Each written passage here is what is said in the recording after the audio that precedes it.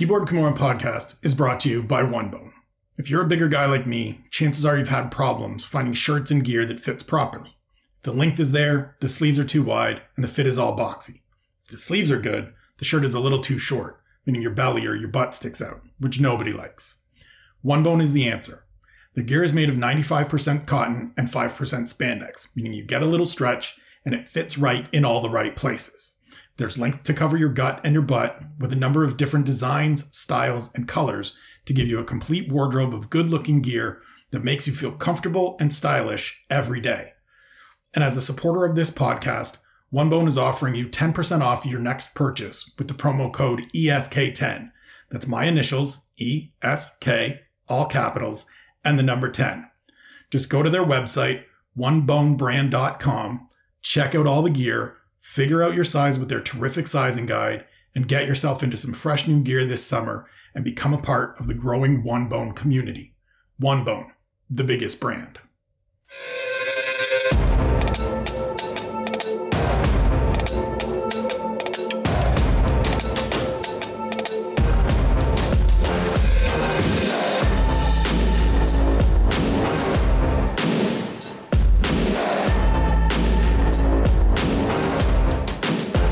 Greetings and salutations, everybody. Welcome to another edition of the Keyboard Kimura podcast on Friday, August 26th. It has been a week where we've been trying to put out a bunch more of this because we haven't had fights to prepare for. We haven't had fights to look forward to on Saturday, at least not UFC events. Please, there's one UFC event, or already one today, another one coming up tonight, their debut on Amazon Prime. Not disparaging them, but for me, as someone who strictly covers the UFC on this platform, haven't had anything to prepare for.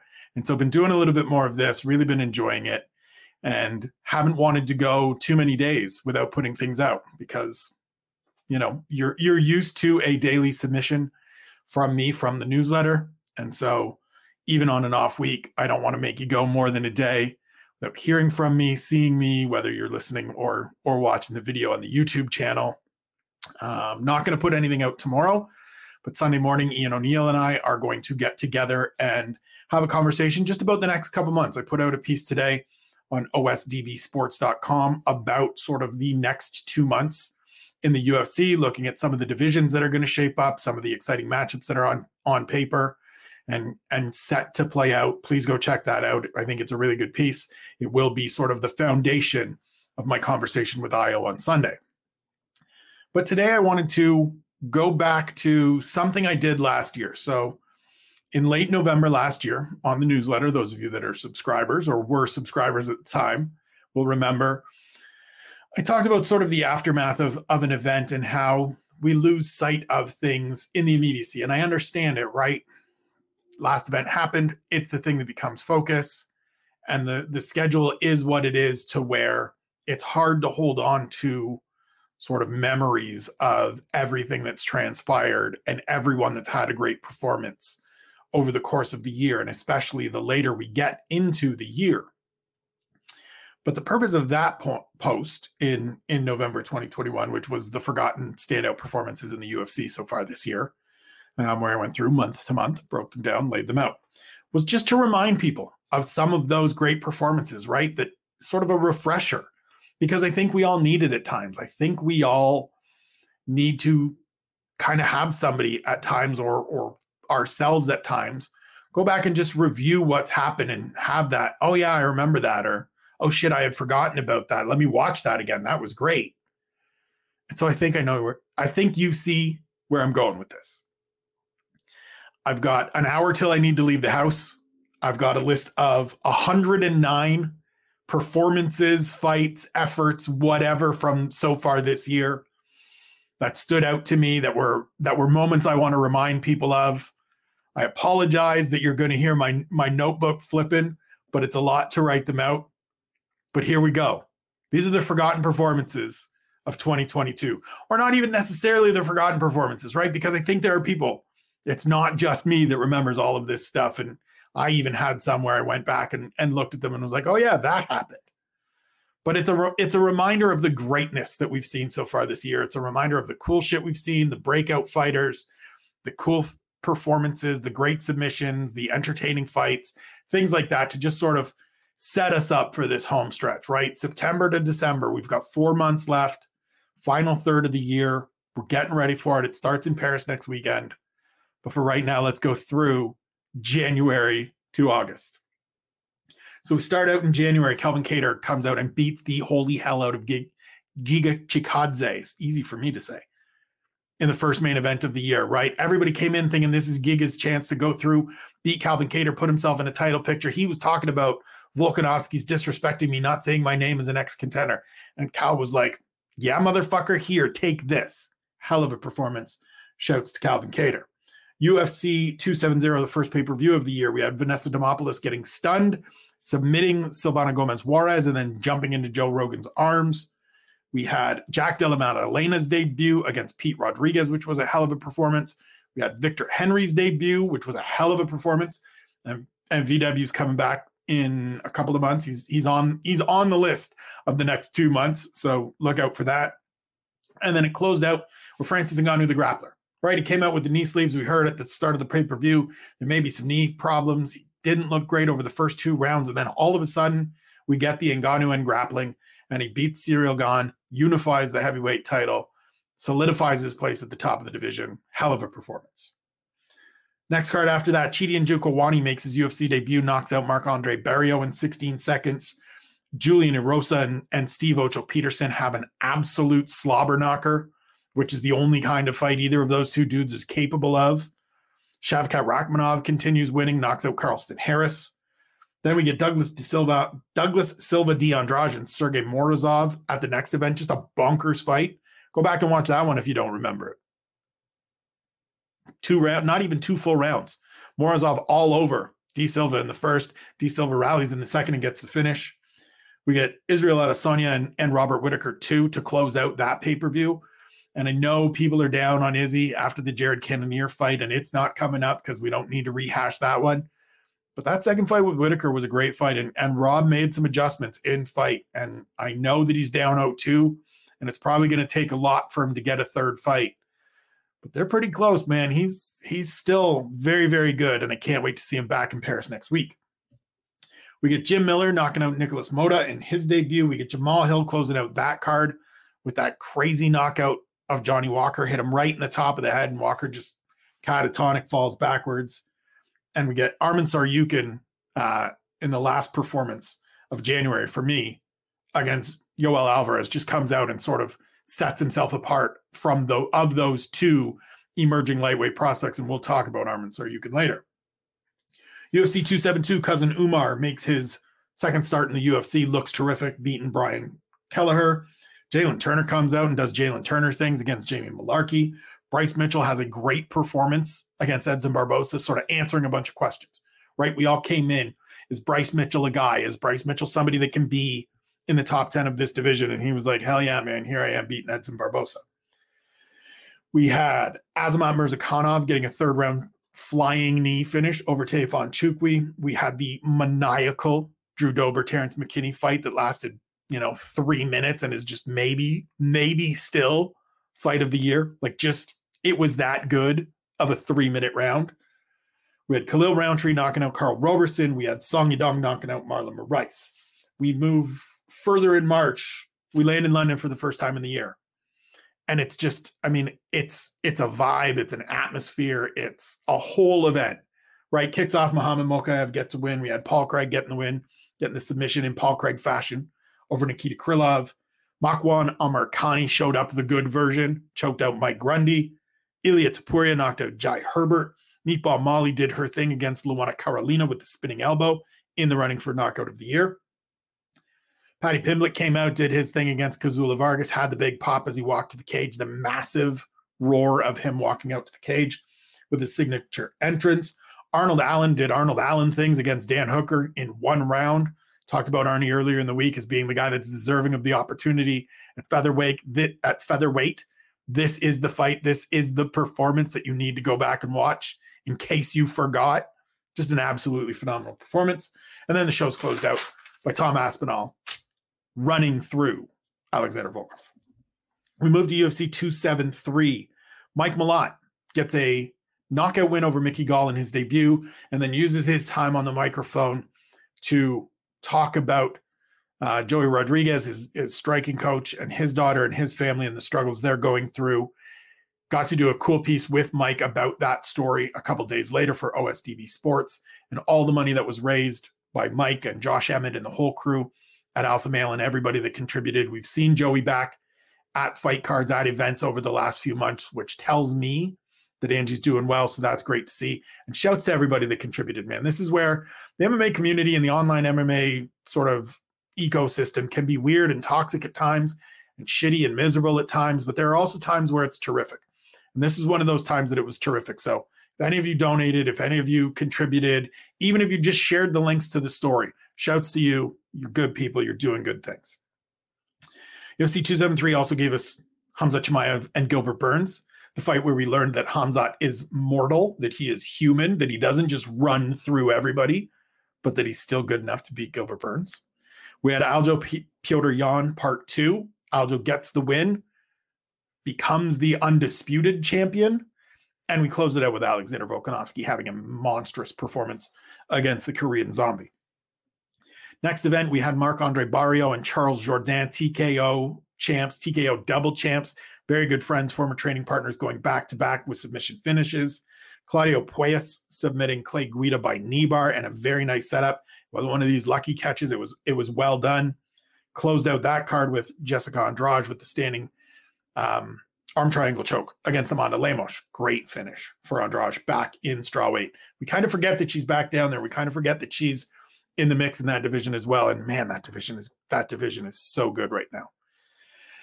Next event, we had Joe Anderson Britu, who lost his debut in January to Bill Algeo, responding and rallying by coming out and absolutely starching Andre Fili in under a minute. That event was closed out by Marlon Vera, defeating Rob Font in a fight that really accentuates the damage over volume argument for judging.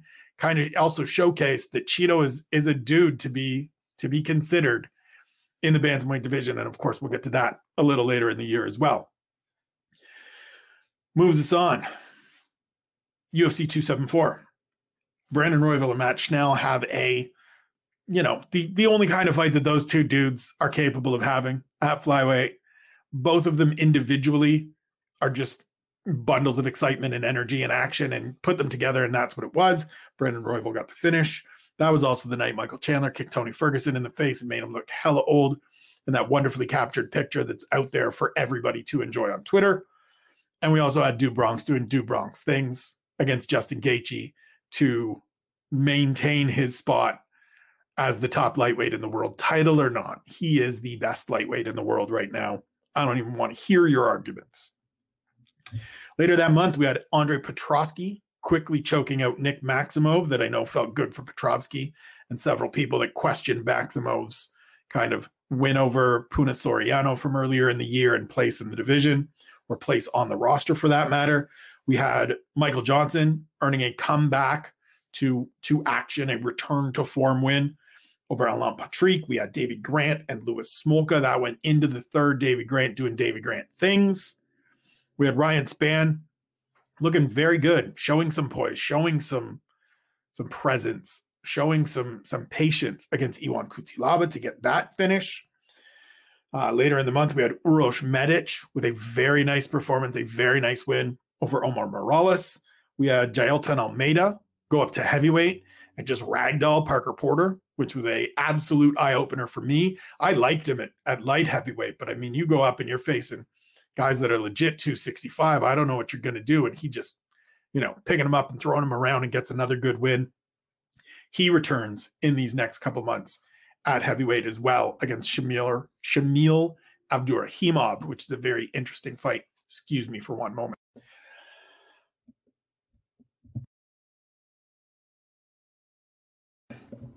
Thank you. Didn't want to cough into your ears. That would have been loud. Close out the month. Chidi and Njokuani again goes out, elbows Dushko Todorovic into the shadow realm. 2 wins for Chidi. He's got a fight coming up. Definitely a guy to pay attention to. Was one of the guys coming off Contender Series last year that really was intriguing, right? That you really thought had a chance, or I thought at least, had a chance to make an impact because he has all of that experience. He's not some guy that's rolling in with 5 wins and never faced anybody. He's a vet that's been through the ringer. He's been through good fights, tough fights, hard fights, bunch of losses in there. Knows what he's capable of, knows who he is as a fighter. And we've seen that so far in 2 UFC performances, 2 first-round finishes. He's very much in the honorable mentions category for fighter of the year, if not in the top 10 itself. We move forward. Aaron Blanchfield chokes out JJ Aldrich in a fight where we saw a little bit of the shortcomings of Aaron Blanchfield, a little bit of the still young, still a little inexperienced, a little unseasoned, but also the positive of the minute the neck was there, she snatched it up and got the victory. Tony Gravely knocked out Johnny Munoz Jr. Karolina Kovacevic got an emotional submission win over Felice Herrig, who then announced her retirement. Shouts to Felice, great career. I know she's doing BKFC, I believe. This is what happens in combat sports. Karine Silva had a lovely debut. Lucas Almeida and Mike Trezano had an absolute bonkers fight. Again, one of those fights, and I think Harry and I talked about it the next day on the Next Day Takeaways. It was a entertaining fight, but not a great fight in terms of technique, in terms of skill, in terms of what was on display. Sure was fun to watch. Lucas Almeida has another fight coming up. Mike Trezano's sticking around. He's got another fight coming up. Both should be great. That card also featured Movsar Evloev going out and beating Dan Ige in another one of those, oh, this kid is for real performances, similar to Bryce Mitchell against Edson Barbosa. You don't go out and do what Evloev did to Dan Ige without being a legitimate fighter in the featherweight division. So continue to pay attention to him. Silvana Gomez Juarez, we go over to the show in Thailand, UFC 275, not Thailand, excuse me, Singapore. Silvana Gomez Juarez knocks out Na Liang to get a win. Mahershala debuts, gets a win. Jack Della again. Jake Matthews against Andre Fiallo. That's one of those ones.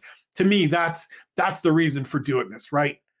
We're at the end of August. It's been a long slog of things. We've had all these fights, all these performances, and I'm sure there's at least 2 people watching this, listening to this, that forgot completely that Jake Matthews looked like an absolute monster against Andre Fiallo, getting a second-round finish, showing that maybe this kid that's been around since he was 19, fought in a couple divisions, hadn't quite put it together, is maybe putting it together.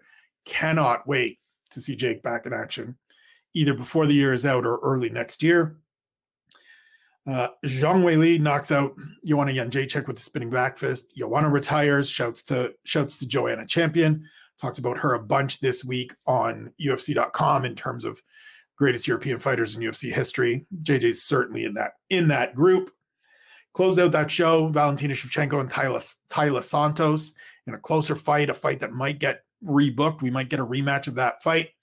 And then Yuri Prohashka winning the light heavyweight title against Glover Teixeira. My guy Harry gave me shit for earlier in the week, calling it a great fight. Again, an entertaining fight, a fun fight to watch, but sloppy, little messy, a whole lot of mistakes, but still, it was pretty entertaining to watch. And I'm sorry, Harry. It was entertaining to watch. Brings us forward to July. We got Roman Dolidze knocking out Kyle Dawkins. Almost said Chris Dawkins. Sorry, Chris, and sorry, Kyle, that you got knocked out and your face got broken before your wedding. But a hell of a knee from Roman Dolidze. Phil Haas and Deron Winn, a fight where Phil Haas looked great. Deron Winn should have been saved by his corner of the referee way earlier than he did. Ricardo Ramos hitting a beautiful spinning elbow on Danny Chavez. Set it up perfectly again. This is another one of those performances that I hope somebody watching or listening goes, oh, fuck, that's right. Oh my God, that was so dope. Because it's one of those efforts. It's one of those performances. Ricardo Ramos is one of those guys that he's not, understandably, not sticking in your mind, not sticking at the forefront of your memories of this year for having a great performance. But God damn, it's a beautiful elbow. Go back and check that out on Fight Pass. Later in that card, Jeremiah Wells knocks out Court McGee for his second victory this year in the UFC, 3rd straight win overall, all finishes. A guy to pay attention to. He's part of that Philly crew with Pat Sabatini and Sean Brady. They're doing good things. They're doing big things. Jeremiah Wells has big power in the welterweight division. Very much a dark horse in that division. That was the night we got Adrian Yanez beating up Tony Kelly, sending him off to who cares where. Fuck you, Tony Kelly. And closed out by Josh Emmett and Calvin Kattar. Look, I don't care what you think about the decision itself. We all have our opinions. I have mine. I've made them known. Still a great fight. Still a fun fight to watch. Go back and watch that one again. Two dudes just getting after it, especially in the third, fourth, and fifth rounds. We move forward in the month. Mario Batista gets another good win, beating Brian Kelleher, choking him out. He's a guy. I mean, we talk about bantamweight all the time on this show, but Jesus, Mario Batista, another guy to pay attention to at bantamweight. Carlos Ulberg looked fantastic against Tayfon Chukwi. Blackjack's got another fight coming up. I believe he's fighting Nick Negamarianu at some point later this year. The UFC 281 card at Madison Square Garden. So a bunch of the CKB guys are all on that same card. Maybe Ulberg's putting it together. Maybe he's starting to figure out, hey, I'm a big, long, powerful dude. I should do big, long, powerful things. Cousin Umar, again, comes out, gets another good win. Looks like the real deal, man. Just does. You know, he just does. Bantamweight. And again, bantamweight. God damn. I saw yesterday or a couple days ago that, and shouts to the Between the Links crew, Mike Heck, Jed Meshew, and whoever they end up bringing on to argue with Jed and make better points than Jed. Love you, Jed. Brian Campbell came on arguing that bantamweight is the best division. Jed continued to maintain his position that it's lightweight. And Jed, you're just wrong. You were wrong last year when I was arguing with you. You're more wrong now. Accept it. I appreciate your willingness to stick to your guns and continue to argue for lightweight, but everybody knows you're wrong. It's bantamweight. It's the best division going. By far, it's not even close. The depth, the level of talent, the skill, the ranges of age and experience of fighters into the division. It's bonkers. Can't believe you haven't accepted that. And if it's just the shtick, if it's just the gimmick, props to you for maintaining the gimmick. Thiago Moises subs out Christos Giagos, a beautiful choke. I still love that choke. Harry and I talked about it in detail, the handwork, the sort of setup of it, just a lovely finish. Shavkat Rakhmonov again chokes out Neil Magny. This is one of those performances that I think isn't going to get and doesn't get the credit that it deserves. To go out and do that to Neil Magny, and you can say, well, Neil Magny's a little older and he's fading and he's not quite the same guy. Fine. But earlier in the year, Max Griffin couldn't do that to Neil Magny, couldn't get past Neil Magny. And Shavkat Rakhmonov went out there and ran through him. There were still some holes. There were still some things that he needs to work on. But that was one of those performances where you're like, oh, look, this dude's a factor in the top 10 in the welterweight division. We have to pay close attention to him. That event was closed out by Mateusz Gamrot and Arman Tsarukyan having a hell of a fight, similar to the Josh Emmett Calvin Kattar fight. I don't care how you scored it. We can argue about that some other time. This right now is just to say that was an absolute amazing fight. It is, for me, the fight of the year thus far because of the skill on display, because of the talent on display, the diversity on display. Just a great fight, man. And to think that my guy Shaq Majuri was out here being like, is this the worst main event in terms of name recognition? And again, I understand where Shaq was coming from. They are not big names with the casual audience. They are not fighters that casual fans are going to necessarily gravitate to and decide, this is what I'm spending my Saturday at the end of June doing, is watching these two dudes that I don't know. But we all knew it was going to be dope. And it was dope. Just for me, it comes down to, if you know it's going to be dope, tell people it's going to be dope. Don't tell people, here's the reason it's not great, or is this maybe not great. If you know it's going to be dope, tell people it's going to be dope. We all seem to love this thing. We all want to do this stuff and see this stuff flourish, see these athletes become stars, get bigger opportunities, earn more money, all of these things. And so why aren't we constantly out here just being like, hey, this guy's dope, that guy's dope, this fight should be fun, that fight should be fun.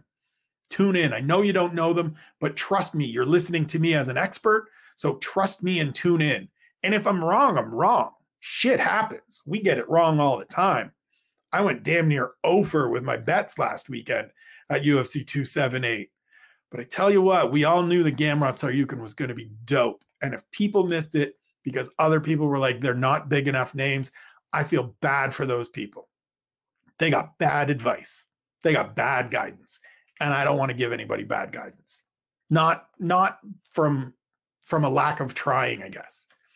from a lack of selling my expertise, right? If I give you bad guidance and I tell you this fight's going to be great and it turns out to be a stinker, then that happens and I'm sorry. I'm sorry I led you astray and made you watch 15 minutes of boring fighting. But I'll get you more 25 minutes of awesome fights and more 15 minutes of awesome fights or great finishes or fighters that you're interested in watching going forward than I will bad ones. And I absolutely will put my name on that and put that to the test. I'll keep track of that shit over the course of a year because I love spreadsheets and keeping track of things. Talk about dope things. When something's going to be great, say it's going to be great. Don't find the way to be negative and critical and shitty about it. And I know there are going to be people that hear this, and I'm sort of gone off on a tangent about this, but it still clearly, as you can see, fires me up every time. And people are going to say, well, we have a reason. There's reason to be critical and we need to be critical at times. And yes, I get it. I agree. I understand. That is a valid argument. Understood that in the moment when I was talking with Shaq and Brent Brookhouse about that statement and that fight specifically. There is certainly reason and room for criticism in this sport and in everything. We need to be critical of things. But if the sole purpose and the sole thing we're doing is being critical and we're not selling and telling the other side of it, and people are going to hear that I said selling and be like, oh, look, see, what's the show? If we're not telling people both sides of it, if we're not giving them the full context of the situation, then we're doing it wrong. We're misinforming them. We're not giving them the opportunity to decide. We're swaying them with our biases, with our positions. And that was my argument then, and that is my argument now about that fight and about fights in general. Be critical all you want, but if you also know it's going to be a terrific fucking fight, I think it's incumbent on you as an expert, as somebody that makes money talking about these fights, to say, oh, by the way, these two guys are fucking terrific and you should watch this fight, even if you don't know who they are. Even if this is the UFC rolling out two guys that are just barely in the top 15 that most people don't know and aren't going to draw a lot of people on a Saturday afternoon at the end of June. Fine, but you know they're great fighters. You know it has the potential to be a terrific fight and that the winner is going to be in the championship mix, as Matoish Gamrot is now, facing Beneil Dariush at UFC 280. This wasn't hard to see coming. And if you told people, don't bother, or you don't know who these dudes are, what's the UFC doing giving you these two dudes? I think you led them astray. I think you didn't do them the service that they come to you for as an expert. That's my opinion. That's my place. I know some people disagree. Fine. This is my show. I get to say these things. Tell people about dope stuff. That's why I'm here talking about all the dope stuff that's happened this year. I want people to be excited about the sport. I want everybody that loves this sport, that likes this sport, that wants to be involved with this sport and follow this sport to be excited about as many things as possible. Because there's been, to my writing this morning, 109 fights, moments, performances that jumped out to me just in going through. And that excludes a bunch that I would put on there because I'm a psychopath that loves all of this stuff. Just tell people about dope shit, man. It's not hard. You can be critical, but if you know it's going to be dope too, then add that in there. Even if it's the last sentence, say all the critical stuff you want, all the reasons why the UFC is terrible, all the reasons you don't like them, don't like the booking, don't like their business practices, all of those things. Just a line at the end. You may not know these dudes, but it's going to be a dope fight because it was a dope fight. UFC 276. Yulia Stoliarenko avoids the 5-fight losing streak by absolutely destroying the arm of Jessica Rose Clark. Jim Miller beats Donald Cowboy Cerrone, who then promptly retires. Shouts to Cowboy. It was time to go, man. It was a hell of a ride. I had a lot of fun talking to you over the course of your career. I got to write a piece sort of that evening about Cowboy retiring. There were some good times. There were some bad times. He was one of my toughest interviews at times, but he was also a great interview at times. And so shouts to Cowboy. I hope he and Linz and the boys are doing well. I hope I never see him fight again. That's my hope. I hope I never see him fight again. I hope I continue to see Jim Miller fight because he's still great. Jalen Turner shows up again, does more Jalen Turner things, making quick work of Brad Riddell. He is a problem at lightweight, folks. Just a problem. This is 2 wins this year. Finishes folks. He's figuring out. Harry talked about it in detail, both in a spotlight piece and on the next day takeaways. He's figuring out, and he nailed it in the preview show even of how this fight was going to play out. He's figuring out how to use his length. He's learning how to be the big, long, tall, powerful, dangerous dude that he is. Going to continue to be a problem at lightweight. Brian Barberina shows up again. I forgot to mention him in March against Matt Brown. Goes into Columbus, goes into the Immortals' backyard, and gets a split decision win, a hard-fought victory. Comes back at UFC 276 and beats Robbie Lawler, puts him away in the second round. Shouts to Bam, happy to see his success. Alex Pereira beats Sean Strickland to set up that fight that a lot of people wanted. Set up that fight that we're getting at UFC 281 at Madison Square Garden in November with Israel Adesanya. And then we got Volkanovski and Max Holloway 3, where Volk just made it clear, like, look, there is not a better featherweight on the planet than me. Broke his hand in that fight, broke his thumb in that fight, still went out and did great things. 2 standout performances, man. I haven't fully done it yet, but he might be my fighter of the year. I'll have to go through and double check. It's hard to argue against the 2 performances he's had thus far. He has looked absolutely terrific. The next event in July, we had Rafael Fiziev come out and finish Rafael dos Anjos in the 5th round, move forward the next week. Emily Ducote made a great debut against Jessica Penne. She's got another fight booked for later this year, I believe, against Angela Hill, which is a really interesting fight. Angie coming off a good win over Lupe Godinez, and that would mean she would take out the 2 co-hosts of the 2 Straws podcast on UFC Fight Pass. Check out the ladies and the work they do there. Dustin Jacoby keeps rolling, unbeaten since coming back to the UFC. I know light heavyweight is always sort of barren and shallow and looking for names. Dustin Jacoby's becoming one of them. He's got a fight coming up against Khalil Roundtree, I believe, that is going to be absolutely bonkers and on my list of weirdo fights that Spencer is super excited about that no one else is really anywhere remotely excited about. But he's unbeaten since coming back to the UFC. He looked really great in his last performance against Da Un Jung. Ricky Simone subs out Jack Shore, hands Jack Shore his first loss, shows again that he is a guy to pay close attention to at bantamweight. It's been a theme throughout this show. Reminder, bantamweight is fucking terrific.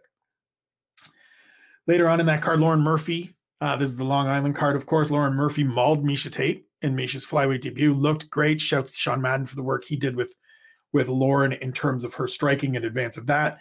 We had the Shane Burgos Charles Jourdain fight, which was terrific. We had Matt Schnell and Sumu Darji, which was absolutely bonkers. Another one of those ones that may be in the fight of the year running, just because it was chaos. Definitely one of the best comebacks of the year for Matt Schnell, who, you know, any other mere mortal is out at various points in that fight. But Danger hung tough and got the win. Amanda Lemos clamped onto a guillotine choke against Michelle Watterson, a very good win for her to sort of steady herself in the division and cement her spot in the top 10. She's got a fight with Marina Rodriguez coming up in a couple months at UFC 280. That is a huge fight and a very important fight in that division. Move forward again. Nathaniel Wood makes his featherweight debut, looks great against Charles Rosa. He's fighting Charles Jourdain in a couple of weeks or in a week, in Paris. We go to London for the second time. Meatball Molly gets another stoppage win. Looks great. Hits the elbow again on Hannah Goldie, and then pounds her out and celebrates. Nikita Krylov sends Alexander Gustafsson off to retirement. We think he didn't look good, so it should be. Shouts to Nikita Krylov for a good performance. Paddy Pimblett wins again, beats Jordan Levitt, gets the finish there again. Paddy's getting to that point where he's going to have to start facing real competition. And I don't mean that Jordan Levitt isn't real competition, but like for the attention and buzz and opportunities that Paddy gets, he's going to have to start climbing the ladder. He's got a lot of people calling him out. I would love to see the Terrence McKinney fight. There's a bunch of fights that I would love to see for Paddy just to test him, just to see where he fits. We move to UFC 277. We get Michael Morales getting a second win, a little harder earned against Adam Fugit. He's a guy that I liked coming off the Contender Series that is definitely worth paying attention to in the welterweight division. He's 23 years old. He's long. He's got power. Give him time. Give him 2-3 years, and I have a feeling he will be a top 15 fighter. Drew Dober with his body shot finish of Rafael Alves. If you haven't seen it, just go back and watch it. It is why dudes like me and hardcore fans just absolutely love body work, love when dudes work the body. Just a beautiful shot that folds Rafael Alves up right away. Alexandre Pantoja just walks out and is like, hey, Alex Perez, I'm not fucking around. Gets his neck, gets the finish. Brandon Moreno with a body kick finish of Kai Kara-France that my guy Sean Madden called in the coach conversations on UFC.com for that week. Brings us forward to the night of 10 fights and 10 finishes. Like, this is what I'm talking about. This is the thing I'm sitting here for. We're not that far removed from a night where we had 10 fights and 10 finishes, and somehow it just became a thing we stopped talking about the week later. I understand that it's because the machine rolls on. It's because there's big fights to talk about. But we had 10 fights and 10 finishes, and it was all kinds of fun. We had Mayra Buena Silva getting the submission win. We had Corey McKenna with a Von Flue choke. Brian Battle kicking my guy. I can't remember who it was. Takedo Sato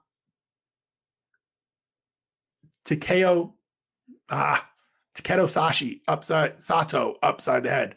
Sorry for the name butchering. Going off the top of the dome. Beautiful high kick that we saw later in the month. Mo Usman with the left hand against Zach Pauga to win the Ultimate Fighter. And then Jeff Neal doing Jeff Neal things against Vicente Luque to remind everybody that he is a problem in the division. Cough break again. Excuse me. And we're back with Josh Quinlan sending Jason Witt into the Shadow Realm. O'Day Osborne getting sent there as well by Tyson Nam. Nate Landwehr and David Onama having just one of the most bonkers fights of the year. Just an absolute one round Onama, one round Landwehr, one round of chaos. Closed out that show in San Diego, Marlon Chito Vera with the 4th round finish of Dominic Cruz. 2 wins this year for Chito, 2 big wins. Said earlier in the week on the right fights to make for the title fights that I think Chito's in the driver's seat for a fight if Aljo gets the victory against TJ Dillashaw. We'll see how that plays out. Brings us to UFC 278. Victor Altamirano starts off the night with a finish over Daniel Da Silva. A beautiful knee to the body. Again, body work. Lovely, lovely stuff to start that finishing sequence. The Prince, Amir Albazi, comes back, gets a submission win over Francisco Figueiredo. Lucia Pudilova returns to the UFC and dominates Wu Yanan. Paulo Costa and Luke Rockhold have their crazy-ass fight. Luke, tells him to F off and then punches him in the face and kicks him in the body and rubs his blood all over him and then says, I'm too fucking old, Joe Rogan, and calls it quits. Shouts to Luke. It's been fun. Close out the night with Leon Edwards pulling off that unexpected, unbelievable left high kick to win the welterweight title. 109 performances. Some of them you remember. We're still talking about Leon Edwards, even though it happened, a few days ago. It's one of the ones that lingers. We're still talking a little bit about Luke Rockhold's career and the way he went out, of course, and just sort of the end of it and the totality of his career, I guess. But a lot of these are performances, our fights, our moments, our efforts that have fallen by the wayside, fallen out of our memory. And I wanted to come back today and just sort of put them out there because I do think it's important, as I said off the top, to have these reset moments where we talk about some of the performances that came earlier in the year so that we don't just get caught up as prisoners of the moment when we're talking about things like awards, when we're talking about, our favorite moments, the best moments we've seen. I think really good efforts kind of fall out of people's memories. And again, it makes sense. I understand it. There's a lot going on. We all have tons of things going on in addition to our fandom. But I think it's one of those things that it gives us an opportunity. And I hope this podcast, this show gives people an opportunity to remember some of those performances. I hope if you're listening, there's been 4 or 5 really good moments from earlier this year that you went, oh yeah, I remember that. And you go back and watch it again, or you hold that in your memory. as you're thinking of these people. Or there were fighters that, have fights coming up that you didn't necessarily know, and then you've heard their name here that they had a great performance earlier in the year. They were part of a fight that got mentioned here, and that gives you a reason to pay attention to them over these next couple months as we close out 2022.